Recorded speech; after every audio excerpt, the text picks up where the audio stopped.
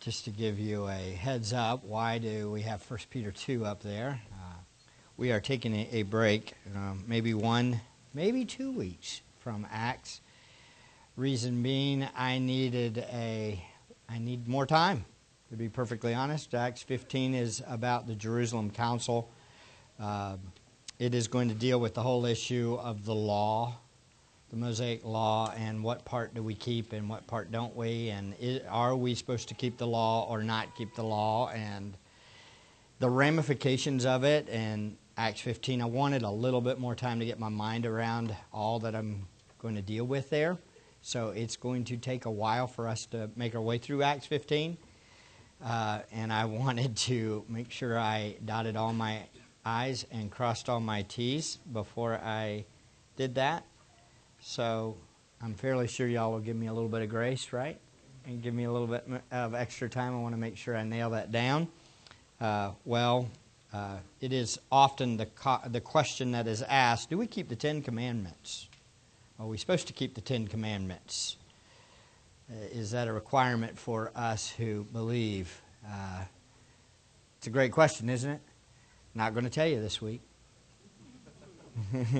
I'll tell you next week or the week after, okay? And we'll talk through that issue. But I thought this would be an appropriate passage. There's a few passages in the Bible that really stand out, especially in the New Testament, that give us kind of a concise gospel presentation and what life's all about for the Christian. This is one of them in 1 Peter chapter 2. It ranks up there with 1 Corinthians 15, the gospel presentation at the beginning of 1 Corinthians 15, or Colossians chapter 1. It's just an excellent passage. And it deals with something that is on our minds a lot right now, especially in light of the fact that 300 more professing Christians yesterday were killed by ISIS, and the reality of persecution may be coming to our country one day soon. How do we deal with persecution? How do we deal with suffering? And while we are not going through persecution in America, there are sufferings that we all encounter regularly. We live on a cursed planet, correct? And so how we deal with persecution, how we deal with suffering, how we deal with loved ones that are lost, how we deal with the difficulties that we experience in our life when somebody mistreats us or disease or something comes into our life, this passage is the answer. It tells us how to walk in the footsteps of Jesus. Look in your Bibles over at Luke 9, just to prep us for this. Again, we've talked about this passage numerous times over the years, and especially since we've been in Luke, Acts, and looking at the whole concept. Jesus doesn't make statements like he made in Luke chapter 23 to 27 without reason. He had already said in verse 21, notice, but he, that is Jesus, warned them and instructed them to tell this to no one, saying, the Son of Man must suffer many things and be rejected by the elders and chief priests and scribes, and be killed and raised up on the third day. And he was saying to them, this is repeatedly, all, if anyone wishes to come after me, he must deny himself and take up his cross daily and follow me. For whoever wishes to save his life will lose it, but whoever loses his life for my sake, he is the one who will save it. For what does it profit a man if he gains the whole world and loses or forfeits himself? For whoever is ashamed of me and my words, the Son of Man will be ashamed of him when he comes in his glory, the glory of the Father and of the holy angels. Often suffering is impossible to understand. But there is a person and a work that makes suffering understandable. It actually turns the difficulties of suffering into a privilege of following after the Lord. Peter gives us how they did this. The apostles, as we've seen in Acts, are going through numerous sufferings and persecutions. We've seen it, right? They were beaten, they were stoned to death, or they were stoned and left for dead. We will see it continues on as it goes along. How do these apostles do it? How do we survive in this world? Well, contrary to much of what evangelicalism says, God does call us to go through difficulties in this world. It's a fact. How do we deal with it, though? Well, if your faith is based on avoiding pain, listen to me, if your faith is based on avoiding pain, you're following the wrong Savior. Why? Because He says, pick up your cross and follow me. That means death is a reality. Denying yourself and pain is going to be your life. And how you deal with it is crucial. The answer is you must know the one you're following in the suffering.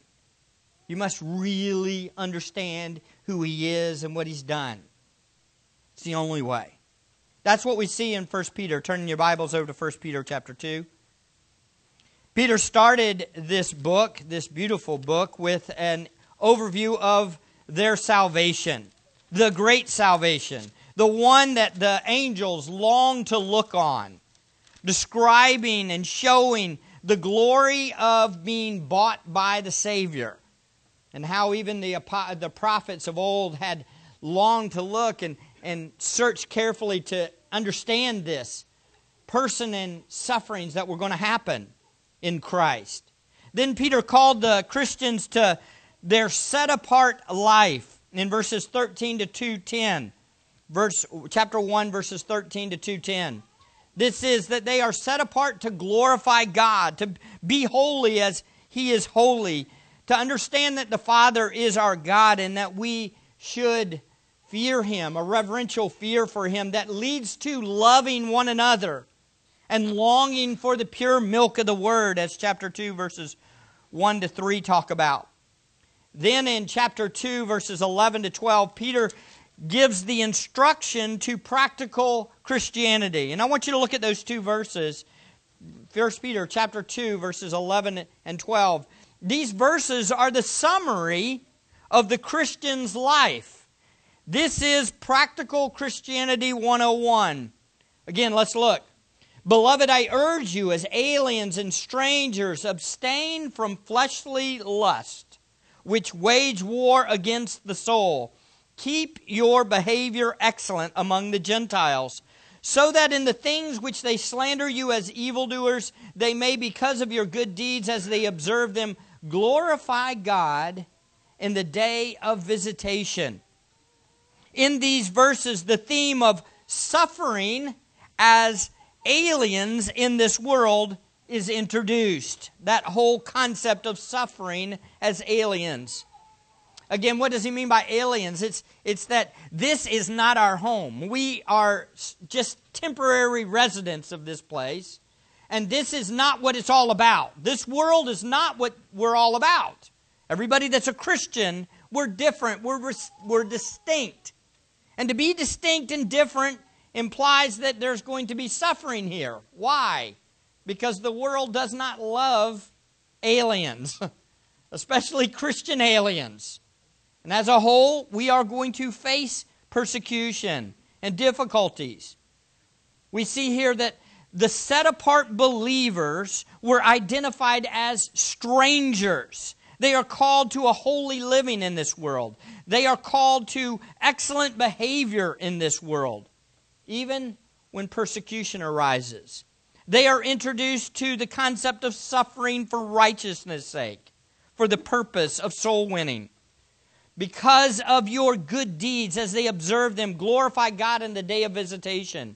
What this means is that God will use our Christian testimony as a reason for worship for those whom God works in to save.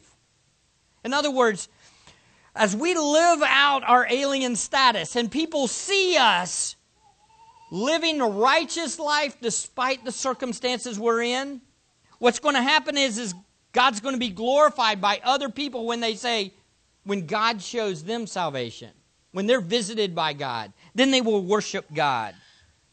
So Peter is explaining, look, the Christian walk is this way. Listen closely.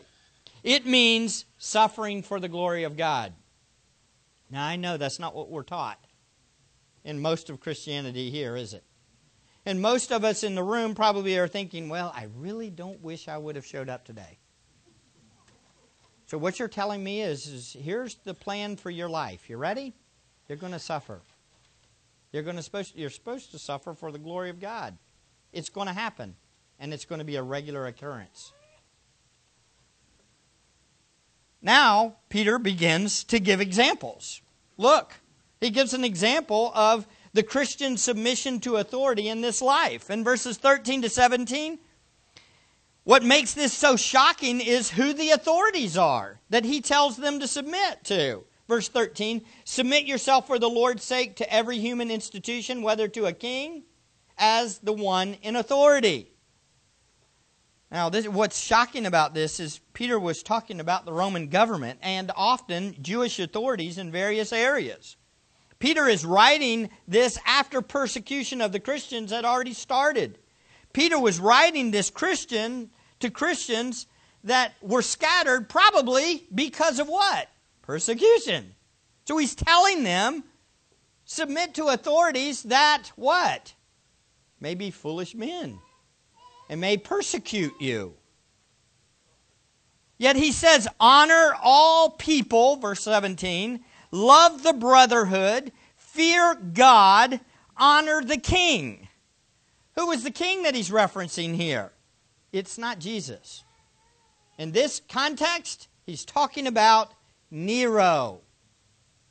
Just a few years after this letter's written, 2 or 3, maybe 4 years later, Nero would begin a brutal persecution on the Christians.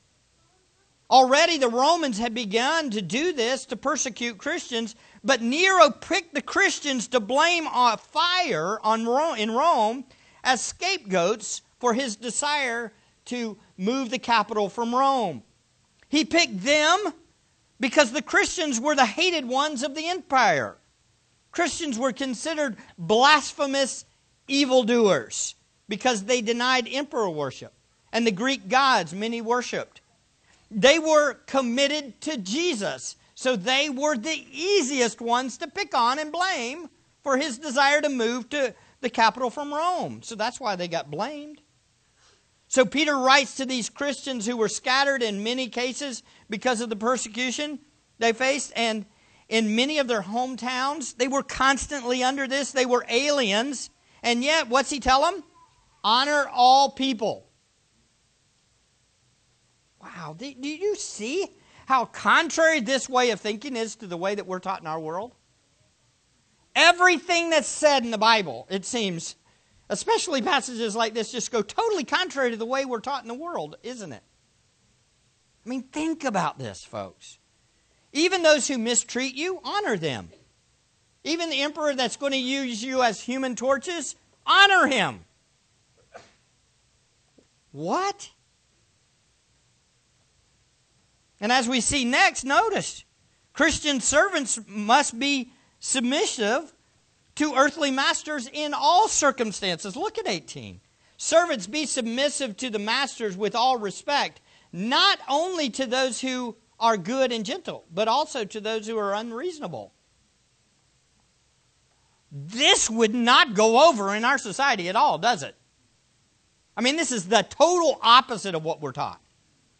If you have an unreasonable boss, what do? Complain. Call somebody, call the government. Hopefully they'll get you out of the circumstance. He's saying submit to him anyway. Beloved, we are not called to a life of ease and rest while we're on this planet. I was reminded of that as I was preparing my way to come up here. Look, we live amongst a bunch of sinners. And we are what? Foremost of all. Things aren't easy. We are called to live set-apart lives in a world that does not love our King. We are called to live holy lives trusting in the shepherd and guardian of our souls. We are called to live lives of submission to ungodly authorities. We are called to sacrifice for the ungodly. I don't know about you guys, but our culture and our society has a problem submitting to good authorities, much less ungodly ones. Is that not true? That's us. That's me. That's everybody in this room still, right? Because we're told to be treated fair is what we are owed. Aren't we? The Scriptures say that's the opposite. We're taught the opposite. We are called to suffer for righteousness' sake. Again, this is so different from the wicked message of much of Christianity in America. Peter's message here is absolutely opposite of what much of the watered-down Christian message. But friends, this life of sacrifice and sufferings for Christ is what our calling is. How many of you would like to know what your calling is? You want to know what your calling is? You want to know? Okay, let's look at verse 21. Here's your calling. You want a calling? Everybody wants a calling. Here's your purpose. Here's your calling. For you have been called for this purpose. What is the purpose that he's talking about? This purpose. He doesn't give it after. It's referring to something that happened what? Before. Here's your purpose. Here's your calling. Verse 20. For what credit is there if when you sin and are harshly treated, you endure it with patience? But if when you do what is right and suffer for it, you patiently endure it, this finds favor with God. That's the purpose. That's the calling.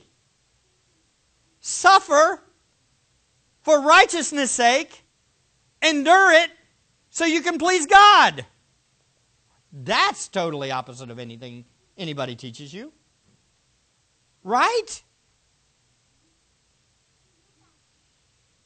This is the calling, to suffer for doing what's right.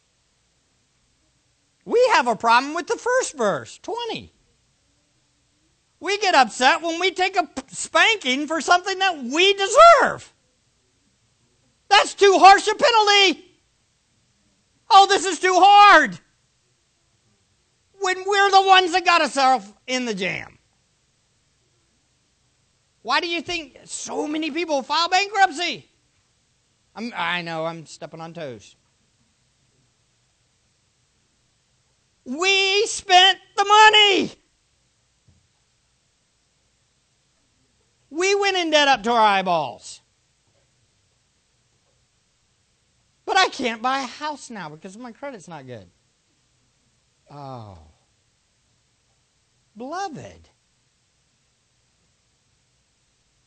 That's not what he's talking about in 1 Peter here.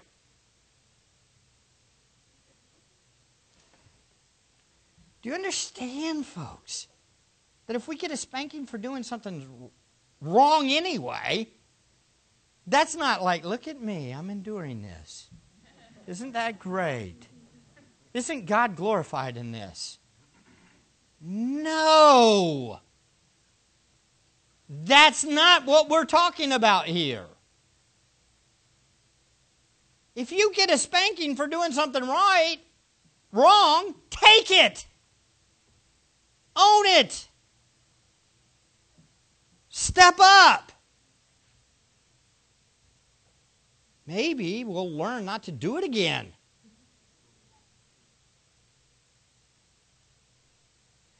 Here he's talking about people that were suffering for righteousness' sake.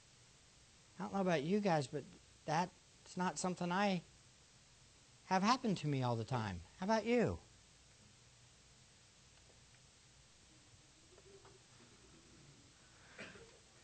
This is the calling, to suffer for doing what's right and patiently endure it. This theme is all the way through the book. Starts in 2:15. Again, it's mentioned there. Suffering under foolish men. 2:18, suffering as servants under unreasonable or perverse masters. 3:1, ladies, look at this one. Look at this one. Oh, this one's painful. In the same way, you wives, be submissive to your own husbands, so that even if any of them are what? Disobedient to the word, they may be won without a word by the behavior of their wives. Submit to husbands that are disobedient to the word? That sounds like suffering to me. What about you? How about 3:14? Suffering for doing right in all circumstances. But even if you should suffer for the sake of righteousness, you are blessed, favored by God. And do not fear their intimidation, and do not be troubled. Or how about 4:4? I want to read this whole section 4:4. It drives me crazy when I love you college students, but in career, young single people come up to me and ask the question, is it all right if I drink alcohol and go out to the bars and all these things, and you're asking me these things, and no, I'm not saying alcohol's a sin. Come on, I'm not going there. But listen, look at 4:1. Therefore, since Christ has suffered in the flesh, arm yourself also with the same purpose. Because he who has suffered in the flesh has ceased from sin, so as to live the rest of the time in the flesh no longer for the lusts of men, but for the will of God. For the time already past is sufficient for you to have carried out the desires of the Gentiles, having pursued a course of sensuality, lust, drunkenness, carousing, drinking parties, and abominable idolatries. In all this, they are surprised that you do not run with them in the same excesses of dissipation, and they malign you. Boy, this doesn't go over at all in the relevant church, does it? If you're not being maligned, is it possible because you look just like the world?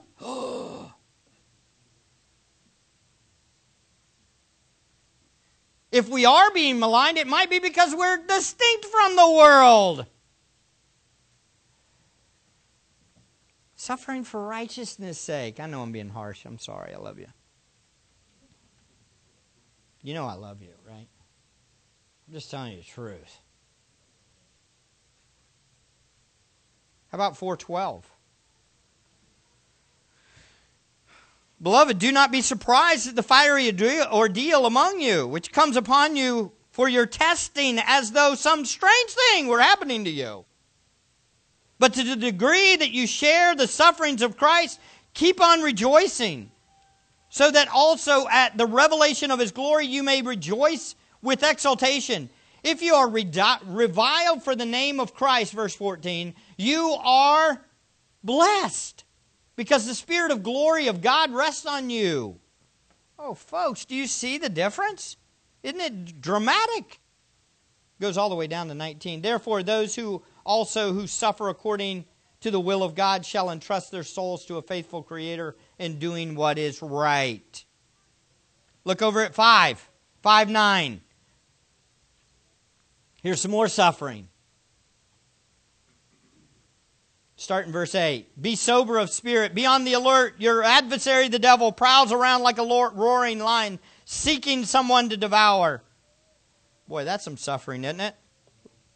But resist him, firm in your faith, knowing that in the same experiences of suffering are being accomplished by your brethren who are in the world. After you have suffered for a little while, the God of all grace, who called you to His eternal glory in Christ, will Himself perfect, confirm, strengthen, and establish you. To Him be glory or dominion forever and ever. Amen. Friends, do you see this whole book is about what? Suffering for righteousness' sake. And at this point you're saying, okay, suffer, give me a break. Is that what we're called to? This is what he's talking about in 2:1. Look, 21. For you have been called for this purpose. You want to know what your calling is? Suffer for righteousness' sake. All those who desire to live godly in Christ Jesus will be persecuted.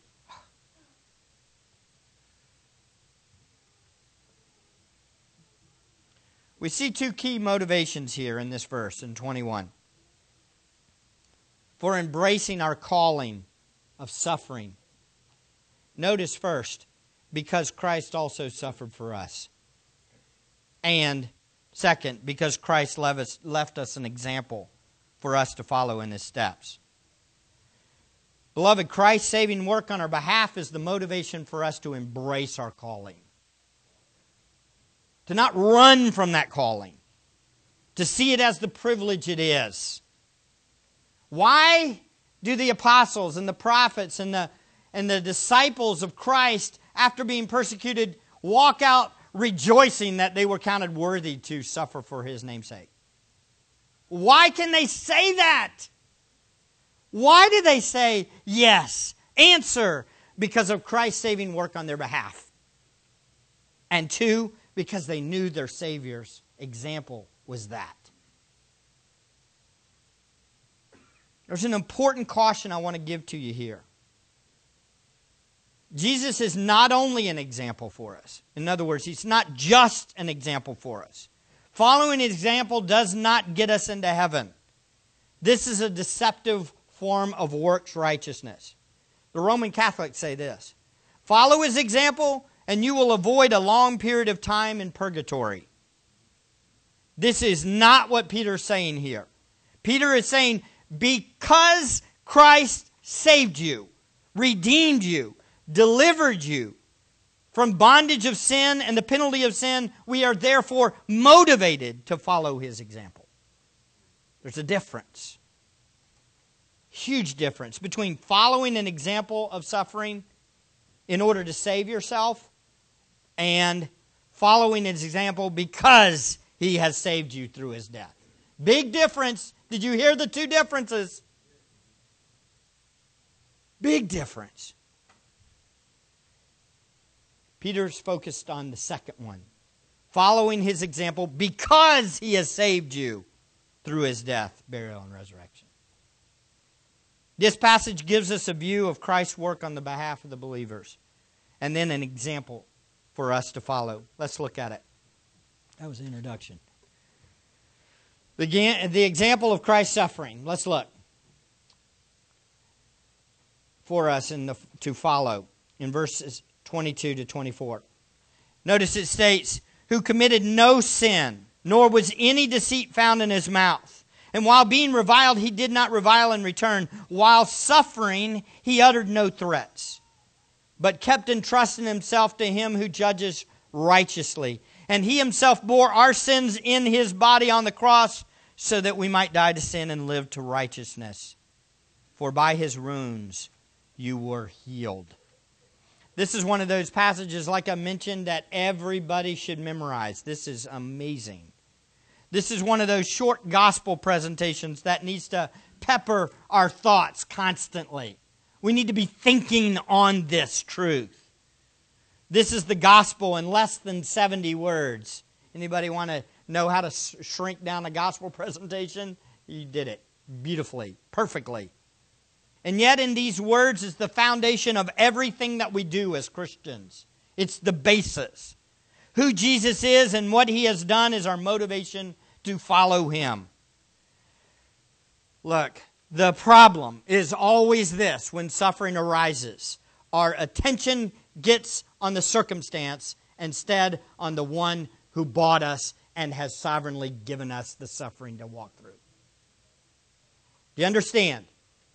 When difficulties arise, our attention gets on our rights and our circumstances instead of on Christ and what He's done.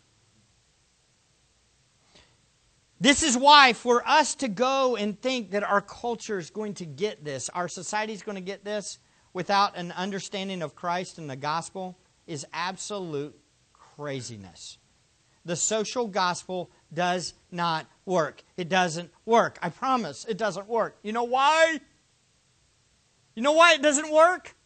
Because unless you understand the depth of your depravity and that Jesus died, you will not respond appropriately to any kind of persecution. You're not going to get it. You're going to complain about your circumstances. You've got to understand the gospel or you will not survive when trials come through. But if we understand who He is, and we embrace who He is, and we trust in who He is, then we will not only survive, but thrive in the moment. Look at it. Let's look at him. Jesus was innocent. Jesus committed no sin, nor was any deceit found in his mouth. This is shocking in light of the depravity of humanity, isn't it? No man or woman has probably ever made it a single day, without a sinful thought. But Jesus made it his entire life. He never lied. Every single person in this room and every human that's ever lived has lied. Every one of us. He never lied, not even one time. Innocent. Sinless. Honest. Righteous. Holy. This is a quote from Isaiah 53, right? Jesus is the fulfillment of the suffering servant that we read. Now, when we think about suffering, one of the biggest complaints is this. You ready? Injustice. Isn't that the complaint? Injustice. That's always the complaint. Injustice. There's only one person that could ever say perfectly, this is unjust. Injustice that you're treating me this way. The innocent one, Jesus. I know it's easy for me to say that, but it's a whole other thing to apply that, isn't it? Do you see why living the Christian walk is totally opposite of the world? Somebody says something bad to you, what's the natural response? Do you realize who you're talking to?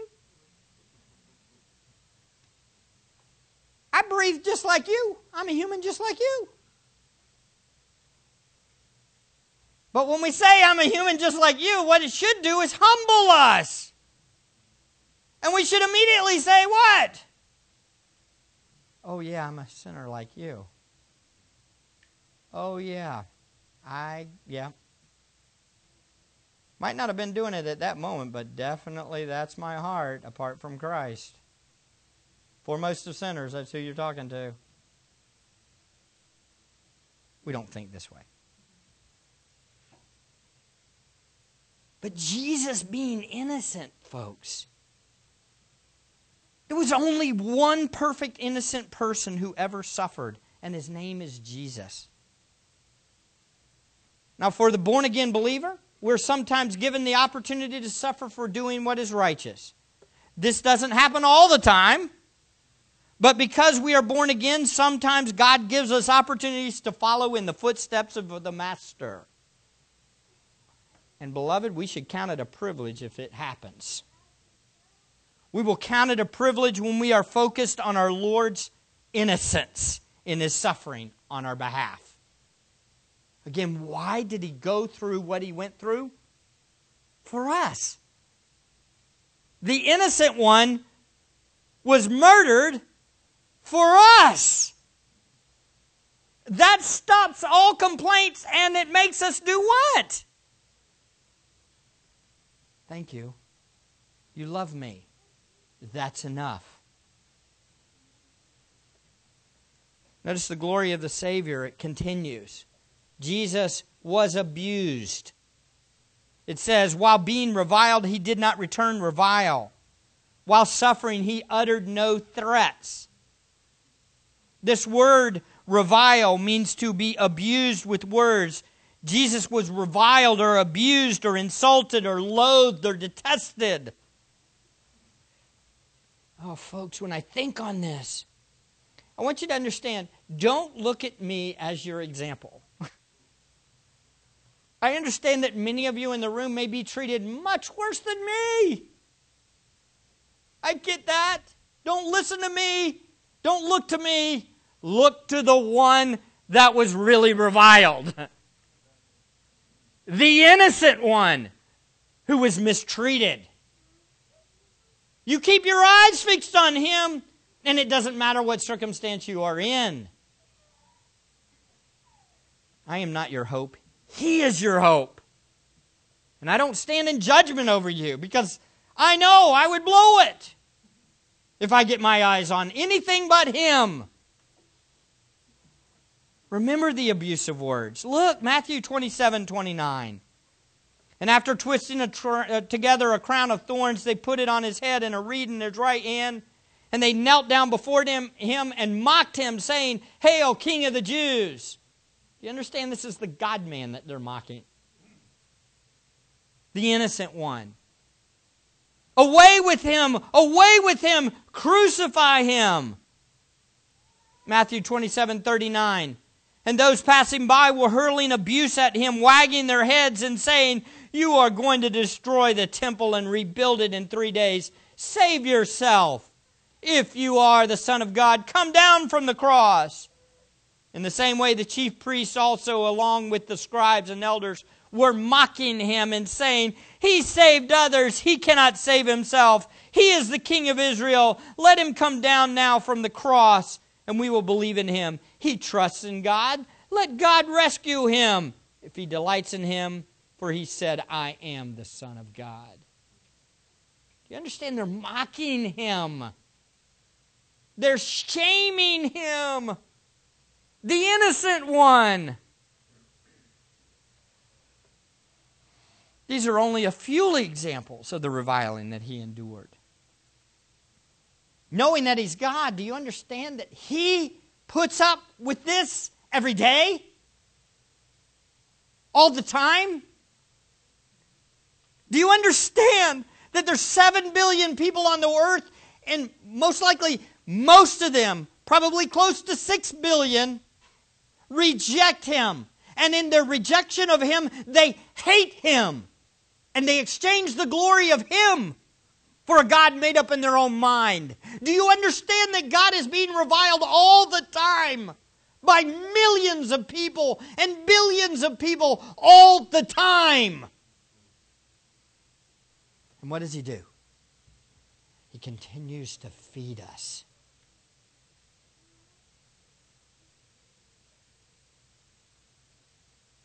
Who are we to say, "I deserve better"?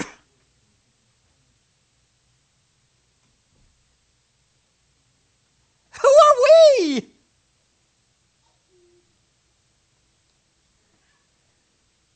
And He came to earth and they killed Him.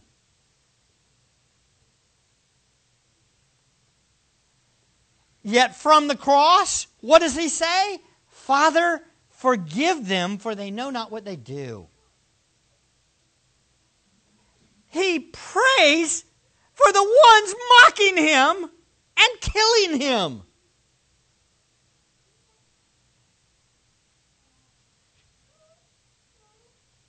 This is just out of the world kind of love, isn't it? This is grace that goes so far beyond anything we can comprehend.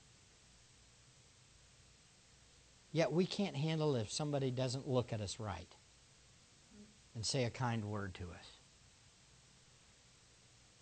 "Oh, that person ignored me today. Can't believe they don't like me."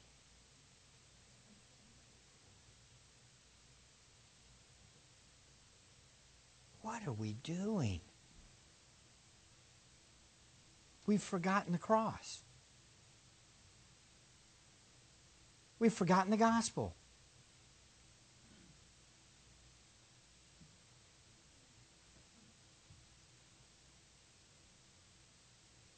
And yet He endured all this for us. Doesn't this motivate you? I want to be different, don't you? I don't want to be like the world. I don't want to fight for my rights. I want to lay my rights down.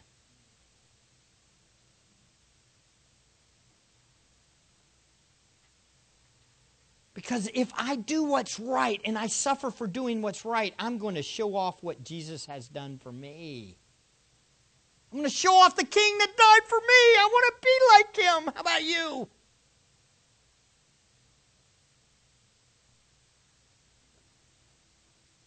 How do we do it?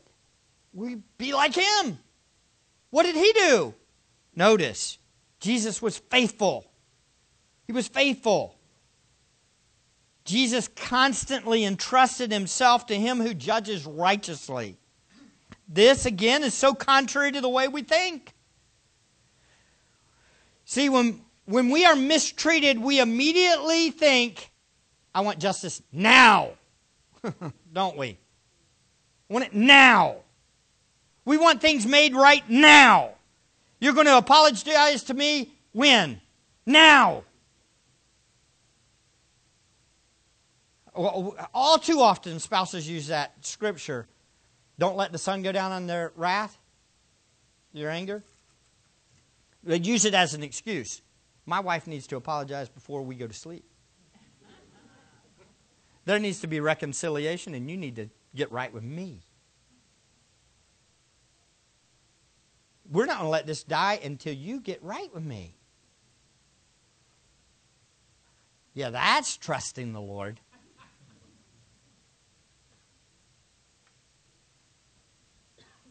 Yeah, I'm going to make her heart submit to me. I'm going to make her heart love me, apologize to me. That's crazy thinking. Jesus kept entrusting Himself to the one who judges right. We think this has got to be fixed now. I've been offended. Get it right. And the problem is that we think our justification or our being made right or these things come from our circumstances here. And instead of entrusting ourselves to the Creator, the God that's in control of all these things and that has brought this stuff into our life, we say, I want it fixed now, my way. I want justice my way now. I am so thankful Jesus didn't act like that. Because if He did, I would be in hell right now. And you would be too.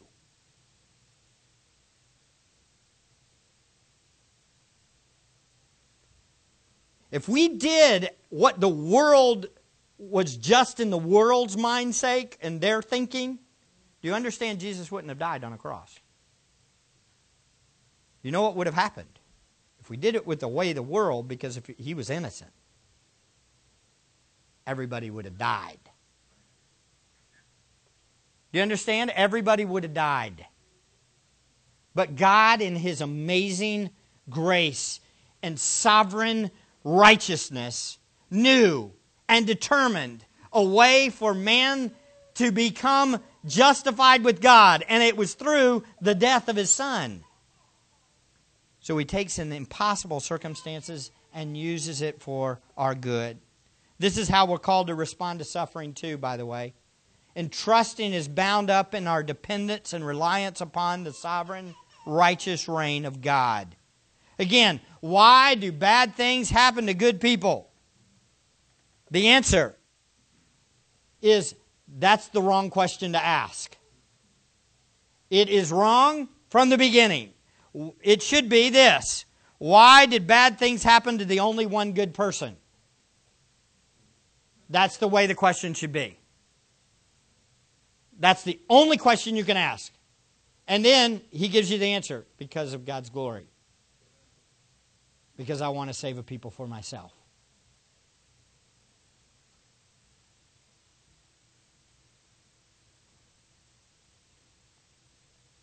Instead, He trusted Himself or entrusted Himself to the Father's just care. There's an important truth revealed in this passage. It tells us how we are supposed to respond to suffering. See, Jesus died. He entrusted Himself. So when suffering comes, what do? We do what He did. We entrust ourselves to the Creator. And notice, Jesus was sacrificial. Some of the finest words. Look at these words. Jesus bore our sins in His body on the cross. These are truly some of the finest words ever recorded, aren't they? And even more, they tell of the finest good news ever announced. Jesus bore our sins. At the cross, Jesus not only took the reviling and the persecution from the world, He took our sin upon Himself in order to be our atonement. In a sense, at the cross, Jesus said, I will take the punishment due for their sin. Beloved, this is amazing, isn't it? Again, we say these truths. Jesus died for me, and it's like, it should baffle us, shouldn't it? I mean, that little phrase, Jesus died for me, becomes like, yeah, Jesus died for me. It should never be. It is the most glorious, amazing truth in all the world, isn't it? The innocent died for me. Why me?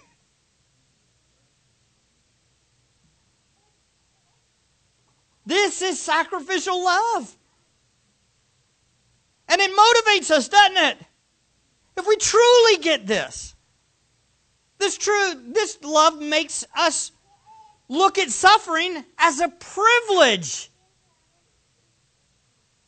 It changes the way we think. This love makes dying to self possible. This is the love that makes us think of others more than ourselves. This is the love that makes husbands love their wives.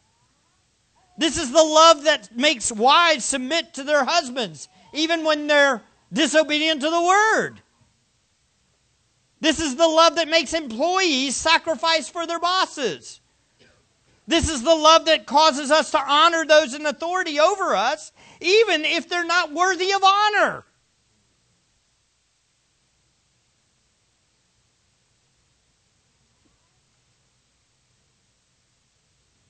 In a strange kind of way, I did look forward to the day that President Obama became president. Let me explain what I mean by that. And yes, I am getting a little bit into politics, but I'm not talking about policies per se. Here's why. Because the so-called religious right just wailed and wailed, oh, they're treating Mr. Bush wrong because of his policies.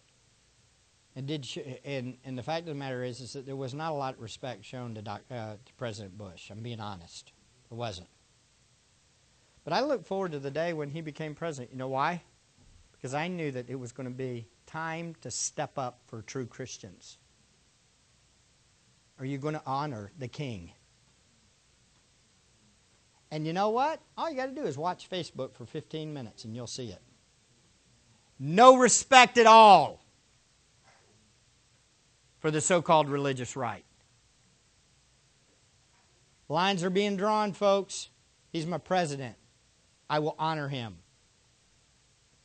I don't agree with a lot of his policies, but I will honor him. And that same goes for the police force. Being honest. I'm keeping it 100. It's both ways. Do you understand? You want to see who's a Christian? You see how they live out what they believe.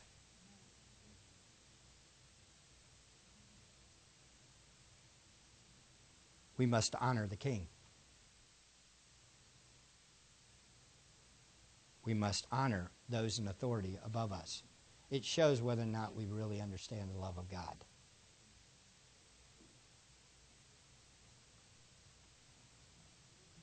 People that know the sacrificial love of our Savior act different. Why? Because we've been delivered from the judgment we deserve. We love because He first loved us. We endure suffering because He endured suffering for us. We trust the Lord in difficulties because He trusted the Father in difficulties that were far worse than anything we go through. The gospel motivates us because it has delivered us who believe. Why did Jesus lay this path? This is what's really amazing. Why did he suffer? There's purpose. Look, 24. The purpose. And he himself bore our sin in his body on the cross so that we might die to sin and live to righteousness. For by his wounds you are healed. For you were continually straying like sheep, but now you have returned to the shepherd and guardian of your souls. This is better translated, so that we who died to sin should live in righteousness. We see the death of Christ has an effect on those who have repented and believed in the gospel. We are dead to sin and we are able to live to righteousness. Now, folks, get this. This is so important. Jesus suffered with purpose. And the purpose was this, so that we could live. So that we could live. What does this mean? It means that we can live in righteousness. That we died to our old man and now that we have a new life in Christ. We are able to live out righteousness in this world. Why? Because Christ died and rose from the dead. That's the only reason why. The born-again believer is no longer in bondage to sin. Do you understand? That is a glorious truth. We are freed from bondage to sin and the penalty of sin because of Christ. Again, this means that there is a real objective change in the heart and mind for those who are born again. We have been made able to do what is right by the mind, the new mind that Christ gives us through the Spirit. We identify with His death because of our sin, because our sin is paid for. And we identify with His resurrection because we are now alive to righteousness. He died to set us free. That is good news, isn't it? Notice the purpose also. Jesus suffered so that we could be healed. By His wounds providing for our healing. Again, this healing is not referring to sicknesses or illnesses. Instead, it's pointing to our spiritual healing in Christ. New believers are different because God has healed us through the truth of the gospel applied to our hearts. Where wounds are healed. That is, we're no longer dead in sin. We can now live for Christ. And it stands out. Jesus did this for us. He laid down His life and rose from the dead for us. He put us above His own self. And the need for sacrifice is now renewed. Notice Jesus suffered also so that we could return. We were continually straying like sheep. Isn't that us? That's me. A straying sheep. Sheep are notorious for straying and getting lost, right? The animal that is completely dependent upon the shepherd, the sheep. I love how God picks the animal in the animal kingdom that best fits us. We always pick the smart ones. The fact of the matter is He picked the dumb one to compare us. The one that's always straying. Isn't that the way we are? Sheep have no ability on their own to keep themselves safe and out of trouble. They are completely dependent upon the shepherd. And so what did God do? God sent His Son, and His Son came and died. And His Son came to die and rise from the dead so that we could return to the shepherd and guardian of our souls. So that we could follow Him, so that we could know Him, so we could enjoy Him, so we could be satisfied with Him, so that we could follow Him. Oh, do you see something here? Get this. This is important. I'm almost done. Hang in there. Listen. Follow Christ. Follow Christ. Who's Christ? The shepherd and guardian of our soul. Follow Christ. Why? Because you can. Why can you? Because He died for you. because of the gospel.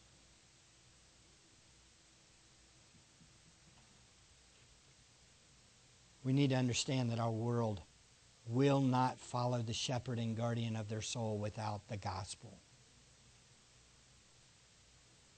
They will not get it without an understanding that He died for them and rose from the dead, and they have new life in Him. So what is our mission? Real clear. Proclaim the gospel. Proclaim the shepherd.